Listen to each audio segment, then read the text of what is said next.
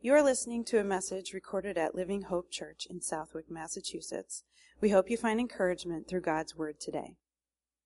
Over the last few weeks, I've been talking to you about 5 must-have gifts, and many of you have probably already opened up your Christmas gifts, or you're going to when you get home today.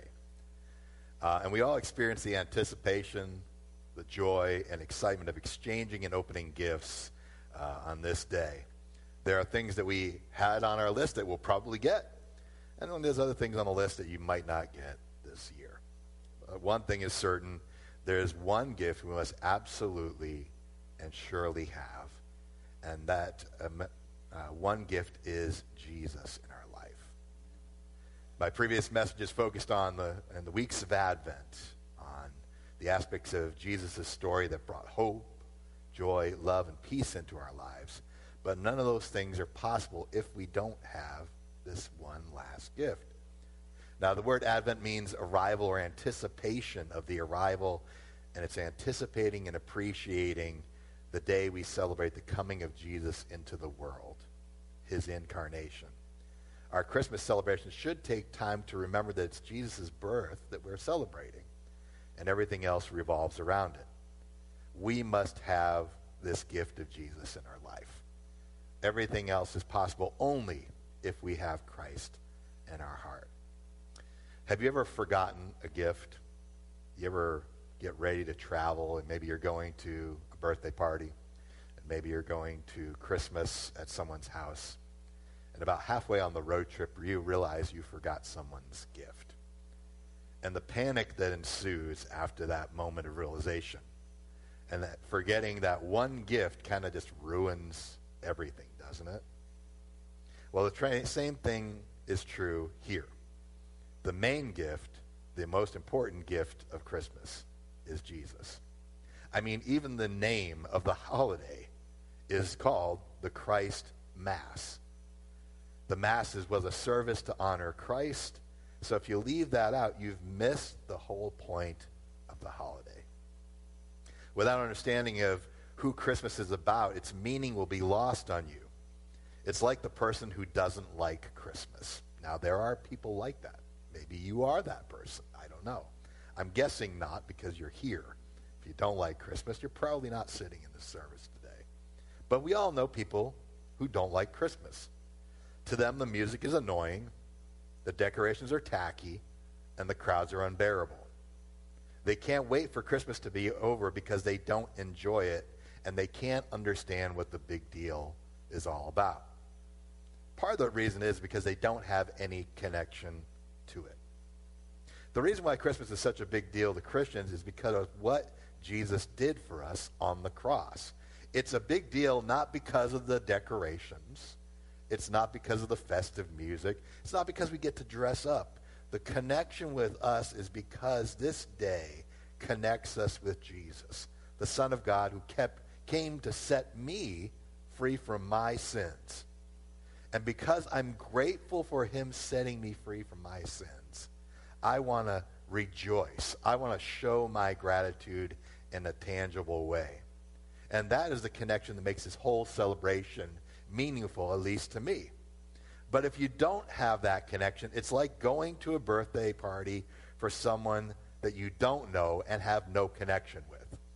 Perhaps you've been invited to a party or a birthday for someone that you didn't know, but it was someone your spouse knew, someone your friend knew, and you're kind of there, but you're not there.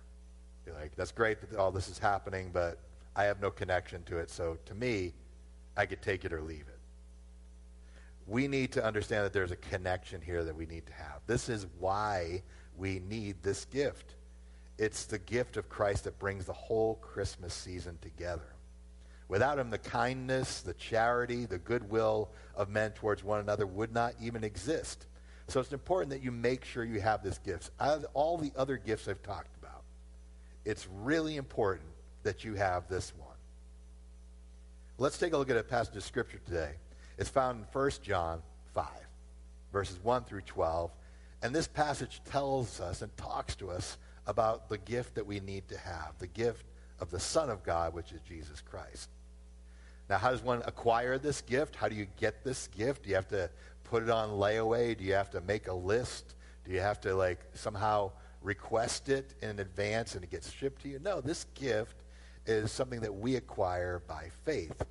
So why must we have Jesus? Let's take a look at the passage of Scripture together, and we're just going to kind of walk through it slowly. I'll be looking at the passage in the New American Standard Bible here. But let's take a look at verses 1 and 2. It says, "Everyone who believes that Jesus is the Christ has been born of God, and everyone who loves the Father loves the child born of him. By this we know that we love the children of God, for we love God and follow his commandments." Now, right off the bat, the Apostle John, who wrote this book, starts off by defining what it means to be born of God. It's the one that believes that Jesus is the Christ, the Savior of the world. That's how you're born of God.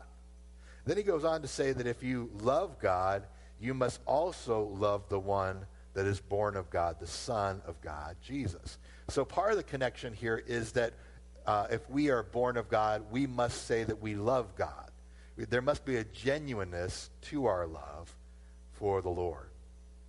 And that's one of the key indicators of whether or not you are a Christian. Everyone says they love God. In fact, a lot of people say they believe in God. And you think, well, okay, they believe in God, that must mean they're a Christian. That doesn't necessarily mean that they're a Christian. They share your faith.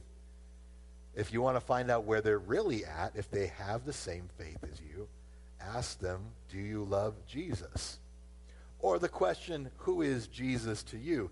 And if that person hesitates or struggles to answer anything less than he's my Lord and Savior, and I love him, then they probably haven't been born again yet. John writes that if you say that you love God the Father, you must also love his children, not just the Son of God, Jesus. But if you are born again, you love the children of God, and his children are fellow Christians. It means that you love those who belong to his church, and you treat them with love, grace, patience, and kindness. Now, the expression of that love towards God and other Christians is done by keeping God's commandments, by following Jesus' commandments of loving your neighbor, praying for your enemies, forgiving those who have wronged you, etc. You are showing your love towards others. And this is the litmus test as to whether or not you are truly saved and born again, is how you think of Jesus and how you treat other people. You can't be an awful person and be a Christian. I don't care what anybody says. You can't be a terrible person and be a Christian at the same time. If you say you love God but hate your brother, then you're not really living out the love of God in your heart. You can't mistreat others and adequately represent Jesus Christ. Let's continue on. Verse 3. "For this is the love of God, that we keep his commandments, and his commandments are not burdensome." Now, sometimes we're like, well, going to church means I just follow rules. And that's one of the reasons why I don't go to church, is because it's all about rules and regulations. That's not entirely true. Now, we should follow God's commands when it comes to our life, but it's not as though these commands are burdensome. It means that they are not difficult or even unreasonable. Christianity doesn't require great feats of devotion and piety in order to acquire faith or God's favor. Your love for God doesn't have to be shown by a pilgrimage or self-injury or some lofty quest in order to demonstrate your love for God. No, the love for God is easily demonstrated in faithfulness to his commands, which involve the worship of God and the treatment of others. The Ten Commandments cover this, about worshiping God and treating others well. In fact, when Jesus was asked, what are the two greatest commandments in Scripture, he said, the two greatest commandments are this: love the Lord your God with all your heart, soul, mind, and strength, and love your neighbors as yourself. He says, in this, all of the Scriptures, all the Old Covenant is encapsulated in those two commands. What God asks us to do is not difficult or burdensome, unless you make it so. These are not unreasonable things he asks us to do, but things that are all within our ability to do and accomplish. It doesn't mean you'll always like following his commands. But when you love someone, you are willing to do things that they ask you in order to please them. And even though these commands are somewhat challenging to us, loving your neighbor, praying for those who persecute you, forgiving those who have wronged you, even though they're hard in our own nature to do, the Word promises us that the Holy Spirit will help us to do them. Now, let's take a look at verses 4 through 6.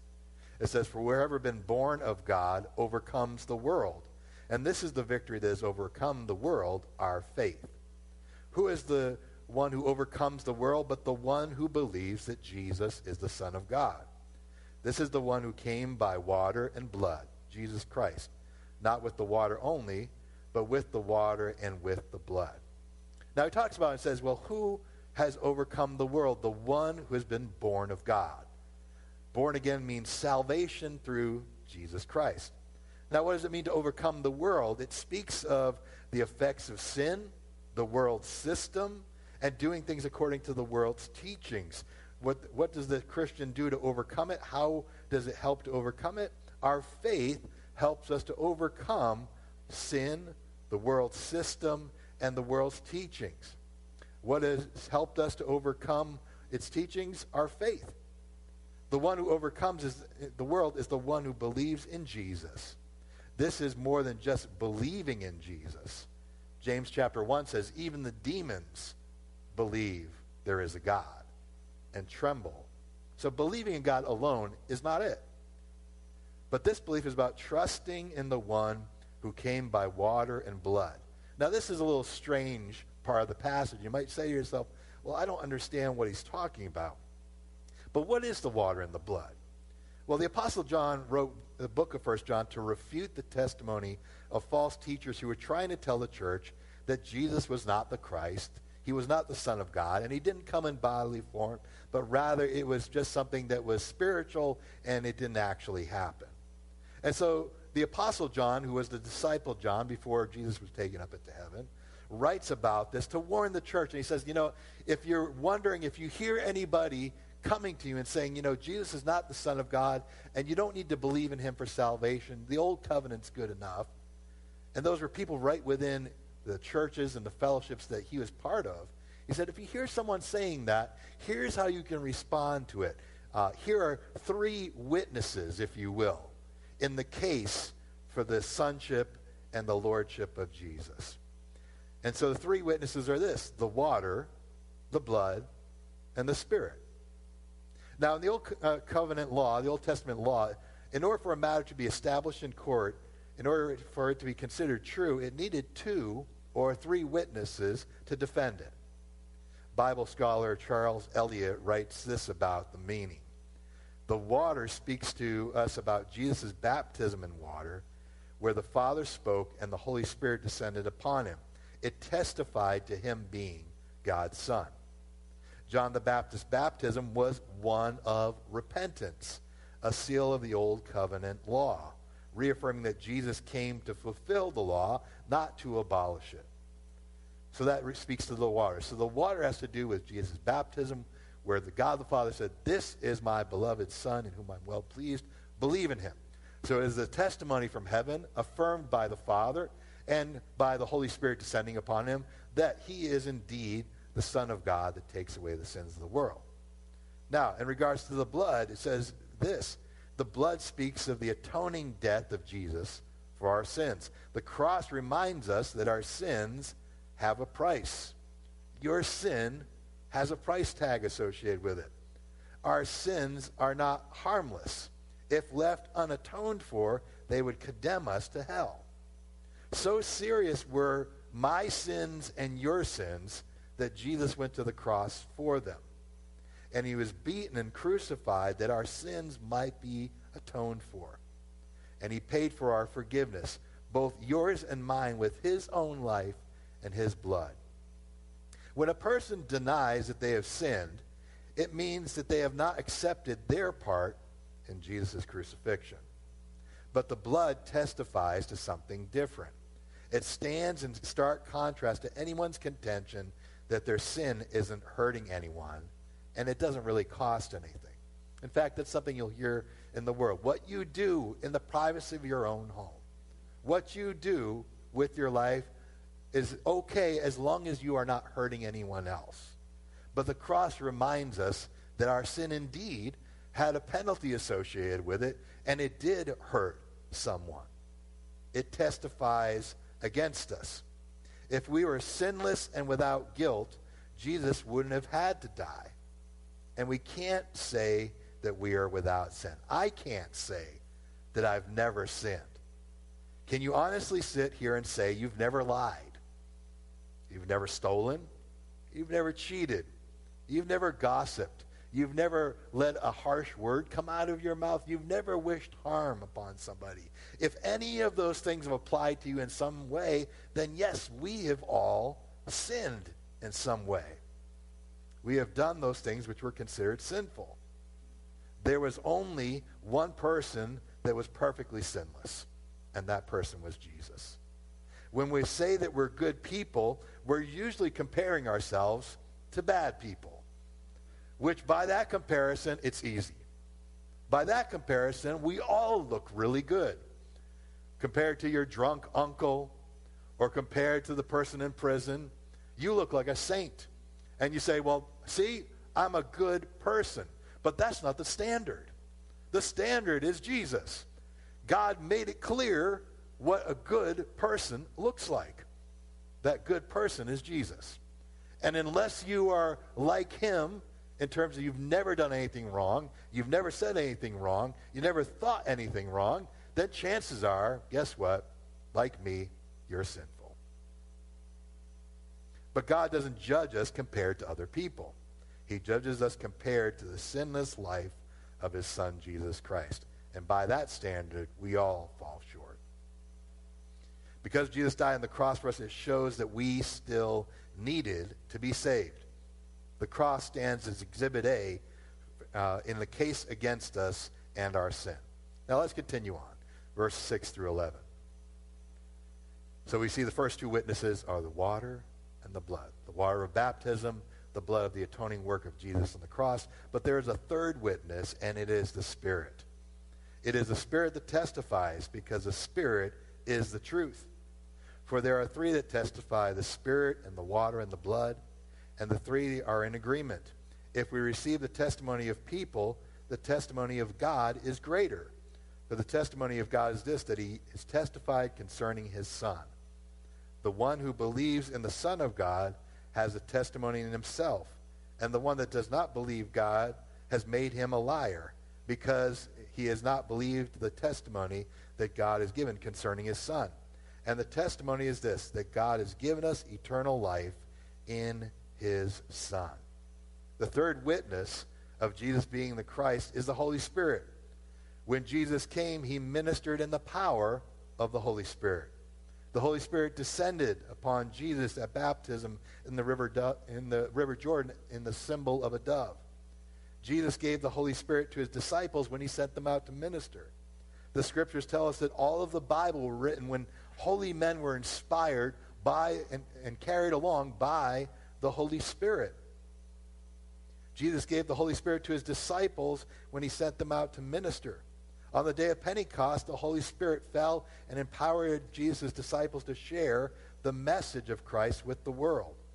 It is the Holy Spirit that guides, directs, convicts us of sin, and shows us how to serve God better. So the Holy Spirit is the third witness that testifies that Jesus is the Savior of the world. Now, these three witnesses testify and tell us who Christ is, but it also tells us who is truly saved and born again. It tells us who are truly Christians. A Christian that follows the Lord's command will be baptized in water. Not because baptism in water saves you, but because it testifies to others, yes, I'm a Christian, and I'm not ashamed to say that I am. So that's the water that is the witness in the life of the Christian. A Christian that recognizes the blood of Jesus that has saved them, and without them they were lost and in need of salvation, that Christian is born again. A Christian who is led by the Holy Spirit every day and testifies to others about what Jesus has done in their life, that person has the Spirit of God within them. Just as these three things testify that Jesus is the Christ, so also these three things testify whether we are truly saved, whether we are truly Christians or not. Let's look at the last part of our chapter today. You still with me? You're not bored yet? Christmas dinner is waiting for you, or Christmas lunch? Hopefully you have somebody watching that bird in the oven. Let's take a look at the last verse in our chapter today. Verse 12. It says, the one who has the Son has the life. The one who does not have the Son of God does not have the life. In other words, if you have the Son, you have Jesus, then you have life. If you do not have the Son, then you do not have life. This is not about physical life, but eternal life. Life forever in heaven after you die. If you don't have Jesus, then you don't have eternal life. You may hope that there is life after death. You may even think that, one day when you die, you'll go to heaven. Why? And the reason we always give is, well, I'm a good person. I haven't really hurt anybody. I haven't done anything wrong. If you talk to anybody, all of a sudden, everybody believes in heaven at a funeral. Ever notice that? Even people who never went to church, never were spiritual people a day in their life, and they're like, well, they're in a better place and they're looking down on us today. How do you know that? I thought you didn't believe in God. I thought you didn't have faith in the Christian teaching. All of a sudden, we are all cognizantly aware, and all of a sudden are all Christians at funerals. Why? Because there's heaven, and we hope that it's there, and we hope to believe in it. But if you don't follow Jesus, you have no guarantees. In fact, if you follow most religions of the world, there's not even really a promise of heaven. There's an incentive of heaven, and if you're good enough, maybe the God or gods that you serve will deem you worthy enough to inherit some form of eternal life, whether it's reincarnation, whether it's a state of eternal bliss, and maybe they'll judge you according to it, and maybe you'll get to heaven. Christianity is one of the few religions in the world that guarantee you that if you have faith and you follow Jesus, you will have eternal life. There's not a question. It's not debatable. It's not even something that you can kind of say, well, I'm not sure about it. If you believe in the Son, Jesus said, whoever believes in the Son will have life. Jesus gives us the promise of eternal life, but it's not just eternal life we're looking forward to. It's the promise to help us in this life as well. He doesn't simply save us. You pray a prayer, you never go to church again, and you have eternal life like you have some insurance policy that when you finally die, you can hand and say, hey, I have an insurance policy, let me in. It's so much more than that, and if you can get a hold of the fact that being a Christian and following Jesus is more than just fire insurance to keep you from going to hell, your life will be so much better. Because you'll live life with a newfound appreciation. You'll live life with God's Spirit at work within you. And life will have purpose and meaning that it didn't have before. Jesus gives us peace. He gives us guidance. He gives us direction and help. We can pray to him, and he will listen, and he will answer. I will preface that by saying sometimes his answer is not always yes. But sometimes it's yes, sometimes it's no, and sometimes it's just wait. Jesus will assist us in ministering to people and touching lives. When Jesus gets a hold of your life, it will change it forever, and people will see the difference. Jesus is the key that unlocks the door to hope, love, joy, and the peace of God. He is the missing piece that brings the picture of life all together. Not the life we live, but the life God created for us to live. I can't emphasize it enough. You need this gift. More than any gift that you can see in your history on Amazon. More than the next recommended gift that's on Walmart after you bought something. You need this gift more than any other gift during this Christmas. If you don't have Jesus, you can't give him to others. Without Jesus, church is just a ritual. People won't understand why you go. They'll just consider you to be a religious person. And I can't tell you the number of conversations I've had growing up where they go, oh, you're religious, you're religious. That's all they'll see if they don't see Jesus. You're just a person who's spiritual. You're just a person who was raised in church, so that's what you do, and you go to church. They will not understand the fixation and the fascination with it. People won't understand why you go to church.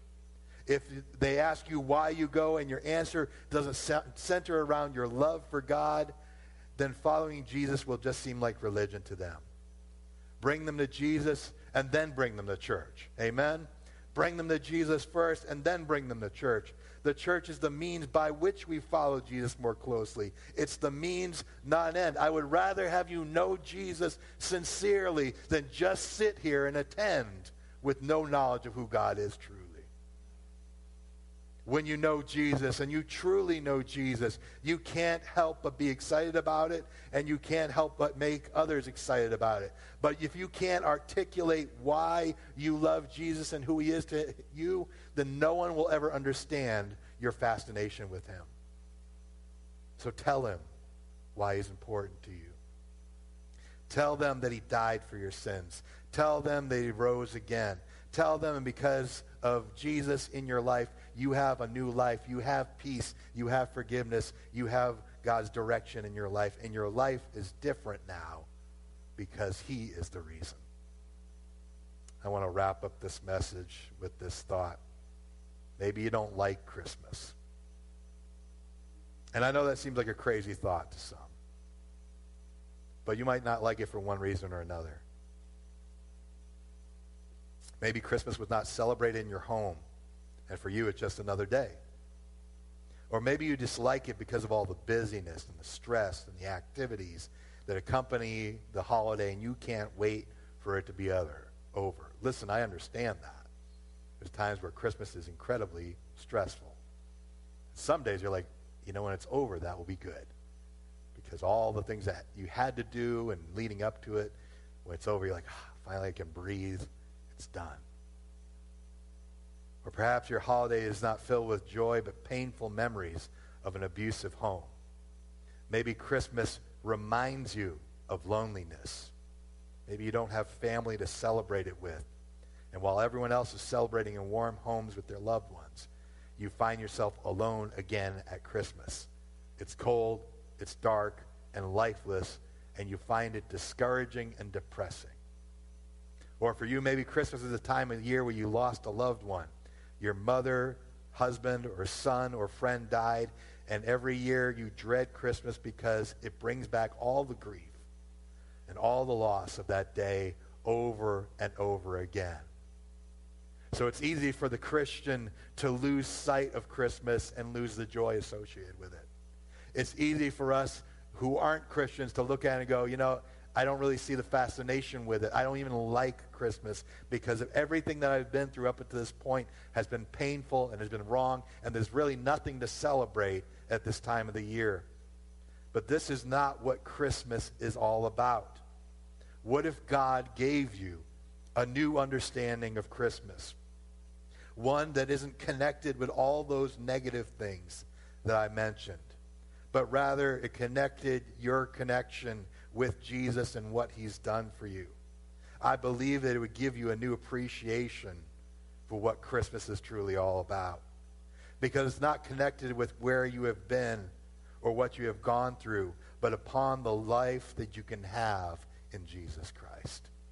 It's not connected with your past. It's connected to what God offers you today that you can have in Jesus. It's important that you have this gift. This gift will remind you of the importance of that day. It's like the engagement ring I gave to my wife in Christmas of 1997. Every time she looks at it, she will remember what that day meant. And every day I wear my wedding ring, I'm reminded of the day that I got married to my wife. And I'll encourage you, spouses, wear your wedding rings. Wives, husbands, wear your wedding rings. because it's a symbol of your covenant and your marriage agreement to that person.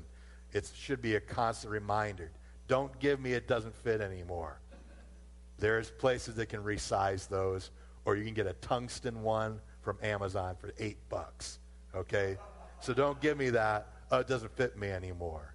It's a symbol of your relationship, and it should remind you of the gift that you received that day and the commitment you made to each other. Just like that ring reminds her of our engagement, so too Christ will remind us of the significance of what this day is about. I want you to receive a revelation today of who Jesus is, that the gift of God that has been given to us. I want you to know today you need to receive this gift so that you can give it to others. This morning, as I wrap up this message, and you've been so kind and patient to listen to me on this Christmas Sunday, I pray these words have spoken to your heart. I believe that God wants to do a healing work in your heart this Christmas. I pray that it's opened your eyes to what this day is truly about, and that you would understand God's love for you and your need to have this gift of salvation. Perhaps you've heard these words of mine today and you realize you have forgotten one gift this Christmas. You might realize that you didn't have this gift of Jesus in your life. But if you don't have him today, but you want him, I want to lead you in a prayer. The Bible tells us in Romans 10:9 and 10, that if we confess with our mouths and believe in our hearts that Jesus Christ is Lord, we will be saved. So I'm going to pray a prayer in just a moment. And if you don't have Jesus in your life, but you want him in your life, I want you to repeat these words with me. Maybe you can just repeat them to yourself. Will you just bow your head and close your eyes with me? And maybe you're watching online too, and you're hearing my words today, and you can say, you know, I've been to church, but as Pastor was talking about what it means to be a Christian, I realize that I don't really have what he's talking about. I don't have that gift that he mentioned. Today is your day to receive a revelation of who God is and the fullness of what Christmas means and the fullness of his love. So as we bow our heads and close our eyes, will you just join me in this prayer to yourself with no one else looking around? Dear Lord Jesus, I know that I am a sinner, and I ask for your forgiveness. I believe you died for my sins and rose from the dead. Today I turn from my sins, and I invite you to come into my heart and life. I want to trust you and follow you as my Lord and Savior. In your name, Jesus, I pray. Amen. Now let's keep our eyes closed and our heads bowed for just a moment without no one looking around. If you prayed that prayer today for the first time and you've never prayed a prayer like that before, will you just slip up your hand and say, that was me? Thank you. Anyone else?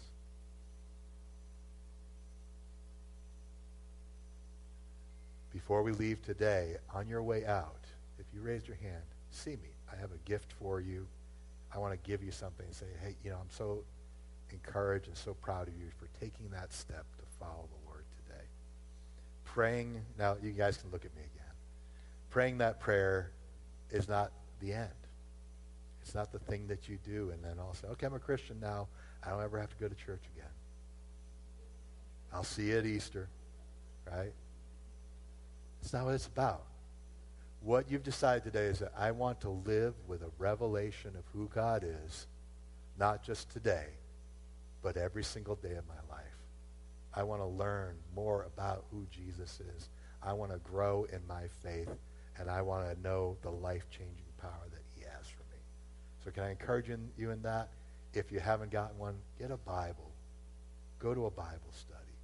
Start praying. Start looking to God more and walking with him and following him. Please, if you raise your hand, I'm going to be by the door at the end of service. Make sure you see me before you leave. I have something for you. Will you stand with me one more time? I'm going to invite our worship team back as we close this service out this morning. What a blessing it is to be in God's house with God's people on Christmas Day 2022.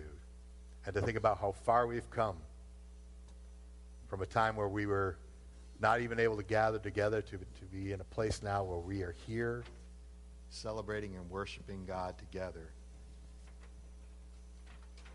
I want us to end this with a celebratory kind of attitude and atmosphere as we sing that song that we started off with here, because God is all about joy, and he wants to bring joy to our life. So will you sing this song with me one more time? I know you know it. You maybe even overdone it a little bit, but we're going to sing Joy to the World. Joy to the world, the Lord is come. Let earth receive her King. Let every heart prepare him room. And heaven and nature sing, and heaven and nature sing, and heaven and nature sing.